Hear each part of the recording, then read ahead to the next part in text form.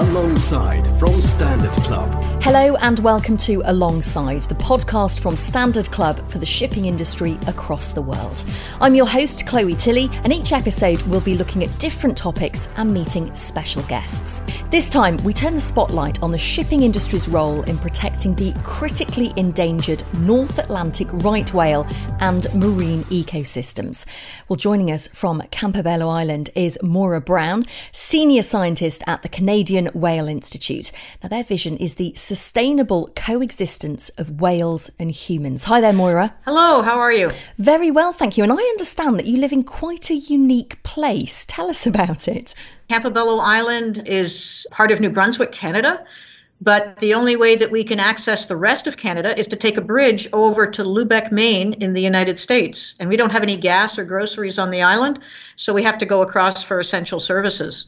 It sounds like a fascinating place. Well, it's great to have you with us, Moira. Also with us is Rhiannah Carver, Director, Enterprise Project Management Office and Sustainability at CSL, the world's largest owner and operator of self-unloading vessels. Also, CSL are the longest standing member of Standard Club, over 100 years, and are board members of the club. Now, Rhiannah, she's based in the more densely populated city of Montreal. Hi there, Rhiannah. Hi, everyone. Yes, it might not be quite as fascinating as Moira's location, but yeah, I'm talking to you all from the wonderful Montreal. Well, it's great to have you with us. Now, Moira, let's start by talking about your research, because I know that you've been researching right whales in the North Atlantic since 1985. So just tell us what it is about these mammals that inspire your passion for their conservation. Oh, Chloe, there's so much mystery involved in North Atlantic right whales. So I first came down here in 1985 to the Bay of Fundy, and actually from Montreal, where I was born. So I'm quite familiar with CSL, having grown up watching the Lakers, go up through the Seaway. I guess the best way to describe a right whale is to say it's a full figure whale. It's got a big girth. So this is a species that is, as an adult, let's say 17 to 18 meters in length. The females are about a meter longer than the males. So, you're looking 55 feet. It's a big animal. They can weigh upwards of 50 tons, 60 tons as an adult. So this is a big, rotund animal, but it's kind of more like a buffalo. It's a grazer. So not grazing on grass, but grazing on plankton. So it's eating quite low down on the food chain. They have a pattern on the top and sides of their head that are called callosities. And think about the calluses that you get raking fall leaves. When they come up to the surface and exhale, that big blow is in the shape of the letter V. And that is unique to the large whales as well. So you can imagine being a whaler in Cape Cod in the 1600s, and you're working the land, and there's a lifeguard chair out on the beach, except it's someone spotting whales, and they see that V-shaped blow. So that distinctive V-shaped blow, the propensity to be near coastal in their distribution, gave the right whale its name from the whalers, the right whale to hunt, the right whale to kill. Rhiannah, the right whale is a seriously endangered species. Their numbers are now less than 400. So how are right whales getting injured and dying? The two leading causes of death are really entanglement in fishing gear and collision with large vessels. So sadly, both these causes are human activities. However, to be optimistic, that does mean we also have the power to mitigate them. Tell us more about the vessel strikes, because Moira has painted the picture of these being such large animals. Clearly that is the challenge, isn't it? They're huge. Yeah, and I had an anecdote from one of our crew members when we were discussing this issue, and it's going to sound a bit crude potentially, but that it's like a fly on the windscreen for a ship. They are huge animals, but we are operating extremely large vessels as well that often won't even notice if they do have a collision with a whale. And so what can be done? There's lots of activity ongoing to try and mitigate the risk of vessel strikes. Specifically in the Gulf of St. Lawrence, there's been some trial periods over the last few years for detection and mitigation measures. Some of that includes hydrophone installations on a glider called the Slocum glider. So it's a submersible drone with a hydrophone attached that can detect whale sound and then notify ships where those whales are so we can slow down. There's also areas to be avoided, traffic separation schemes, and voluntary and mandatory slowdown measures when whales are in certain areas. So There's lots of ongoing work from the regulatory bodies to try and address this issue, but I think there is lots more work still to be done. I'm sure Moira would probably agree with me on that one. Moira? The most important thing to realize now is biologists, we can study right whales as much as we want. We can sit in the room with policymakers, but it is the bridge crews on the ships that are embracing these regulations and following them with a really high rate of compliance. They're the ones that are saving right whales right now. Moira, about 10% of the North America right whale population has been killed due to human interaction just since 2017. That is a serious setback to conservation efforts. Why are sustainable solutions not working quickly enough?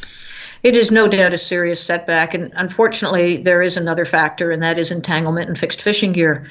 Not just mortality from entanglement, but also serious injury, because we have learned that in addition to the mortalities that we have seen in this population, females who have suffered an entanglement, they're taking time to recover and delaying the amount of time until they have their next calf.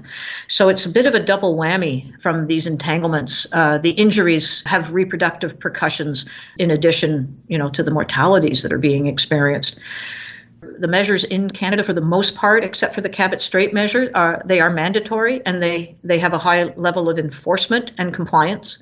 There are other areas where the right whales travel that the compliance is not as high, and there's work to be done. Rhiannah, let me bring you back in, because I'm interested to know how CSL is helping to improve the shipping industry's environmental performance, shipboard and ashore.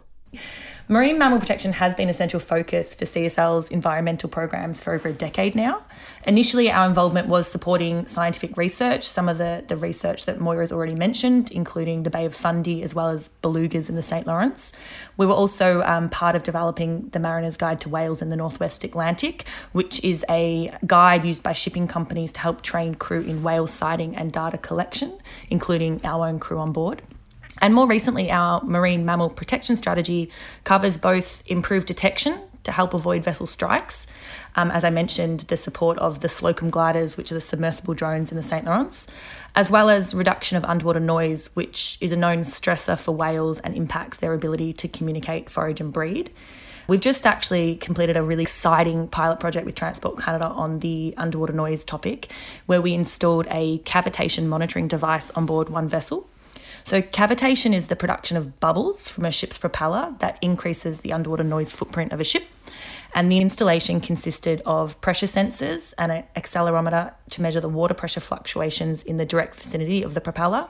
And then lastly, it would be remiss of me not to mention another initiative that we've undertaken with other ship owners and some of the universities across Quebec, and that's the installation of a hydrophone array in the shipping channel in the St. Lawrence River.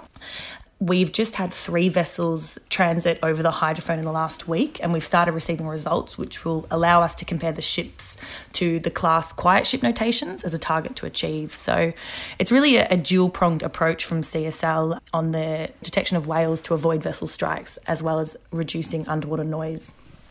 And Moira, can you give us some examples of the conservation measures that you've developed to mitigate the marine industry's effects on the North Atlantic right whale? Though we can't really use gliders easily in the Bay of Fundy because of the currents, they can be used on Rosaway Basin. And one was just deployed. Actually, one of the Slocum gliders was just deployed by a team at Dalhousie University just a couple days ago. And your listeners can go and look at that. There's a wonderful app online called Whale Map, and also robots for the number 4 whales. And so I think not only putting these measures in place, but putting in both acoustic in addition to the visual surveys, because, the acoustic surveys are great. They're out there 24/7. They don't worry about the weather. They don't worry about darkness or fog. So it really opens up our ears, if you will, for detecting these animals.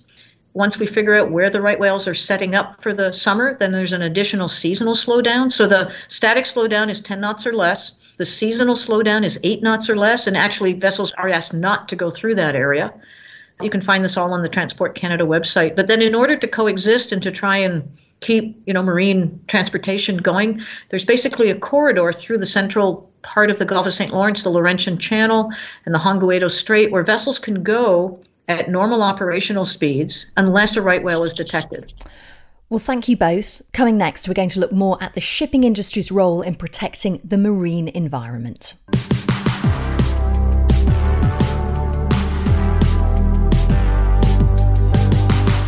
Now, Moira, when you look at busy waters, like, for example, the Gulf of St Lawrence, presumably right whales aren't the only endangered creatures who are at risk.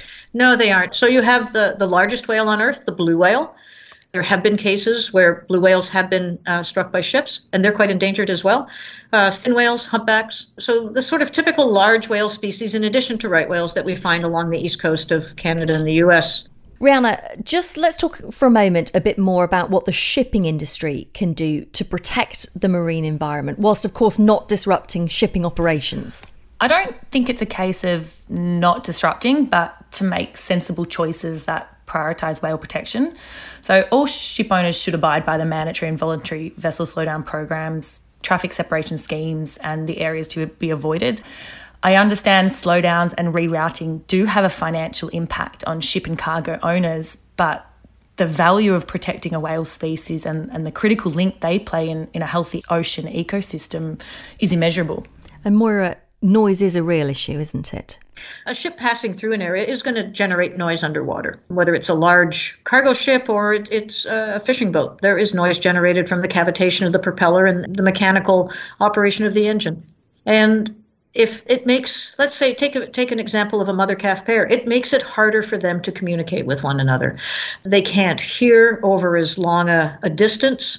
And there has been some acoustics research done in the Bay of Fundy in past years that showed that the vocalizations of, in this case, North Atlantic right whales were louder when there was background noise. So it's sort of like us going to a noisy place or going to a concert. You know, there's a lot of great background noise that we want to hear, but it does make it hard to communicate with your date. So I'll jump in on the back of that. I think the topic of underwater noise is gaining momentum at the International Maritime Organization. We do know that the class societies have brought out new notations for quiet ship. So it's on the radar, and I know Transport Canada is working really hard on what does a quiet ship look like and what does the impact of that in the Canadian waters and the impact it has on whales. Of course, it's always hard to measure. You need to, ships have different sound at different operating conditions. So lots of work is being done on how do we measure the sound from vessels. Moira, let's talk about when you're encouraging marine conservation strategies. How are you attempting to overcome challenges to the solutions which are being put forward? Well, given my experience, it's often awareness of the issue. I think a lot of mariners can well relate to whales in their environment. They love to see them. They don't really want to harm anything in their marine environment, and that's both in the shipping industry and in the fishing industry. Nobody wants to entangle a whale. I quite often find that when I meet people for the first time and start to explain the whales themselves, how we can distinguish between individuals. These whales actually wear their face on the top of their heads. Their callosity pattern that is between their blowholes and the tip of their snout on an area called the rostrum. We can photograph these whales from a boat and take mug shots, essentially, of the left and right sides of the head and some other identifying features. Or we can also photograph them from an aircraft because they really do wear their face on the top of their head. And we compare the boat-based and aerial photographs and track these animals throughout their lives.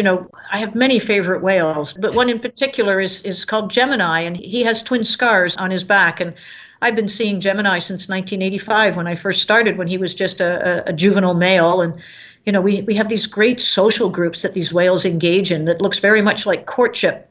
We call them surface active groups, and they can be comprised of anywhere from 2 to 60 whales engaging in some really highly energetic social activity. And these groups tend to get bigger and more boisterous as we get towards the fall in September, October. It seems like from our conversation today that the key here is really coexistence between the shipping industry, marine conservation, the right whale. How do you see this evolving in the future, that relationship, Rhiannah? Yeah, so the industry has already shown a high level of cooperation in abiding by those voluntary and mandatory measures that are being put in place. And I do believe those programs will continue to evolve and include a broader range of measures and mitigation tools. Moira's already mentioned it as well. Whales move. We don't know where the future habitats might be. So making sure that we are adapting and iterating that process, the shipping industry needs to be a participant and at the table for that. And technology will play a really big role in allowing ships to understand their underwater noise footprint in real time and take measures to reduce it. And new ships will increasingly need to meet quiet ship notations of class. as well as that expansion of the whale detection tools such as underwater drones to help improve dynamic measures and notify ships when they're in close proximity to whales, hopefully leading to a reduction in vessel strikes. I know at CSL, we really believe in coexistence as the strategy. Our future sustainability as a company relies on the future sustainability of the whale populations in the areas we operate. So we really have to make sure that we're looking at this future jointly together. Moira, would you agree? Oh, no, I would absolutely agree. The kinds of measures that we are putting in place and have put in place over the last couple of decades are a change in how humans go about using the marine environment. These are not measures that are put in place without great deliberation, because even amongst my whale biologist colleagues, we do appreciate the cost to the industry. And I think the industry appreciates the cost to the endangered North Atlantic right whale and to other endangered species like the beluga, like the southern resident killer whale on the west coast, like the blue whales and gray whales and humpbacks. Some of those species have rebounded more successfully in the last 30, 40 years. I still hold out lots of hope for the North Atlantic right whale because it has shown that it can rebound and can respond to changing conditions. If we understand the whales, the industry understands their ships and the constraints of their operations. And so we can blend those two together to come up with feasible solutions that do promote coexistence. I can't believe it. That's it for this episode, but it's been an absolutely fascinating, enlightening, insightful conversation. So I'm so grateful to both of you for joining us. Moira, thank you. Thank you very much. And Rhiannah, thank you too. Thanks for having me. Do join us next time when we'll continue to discuss the shipping industry with our expert guests. Also, you can subscribe to this series so that you won't miss an episode. From me, Chloe Tilley, from Moira Brown and Rhiannah Carver, it's thanks for listening and goodbye. Alongside From Standard Club. Back soon.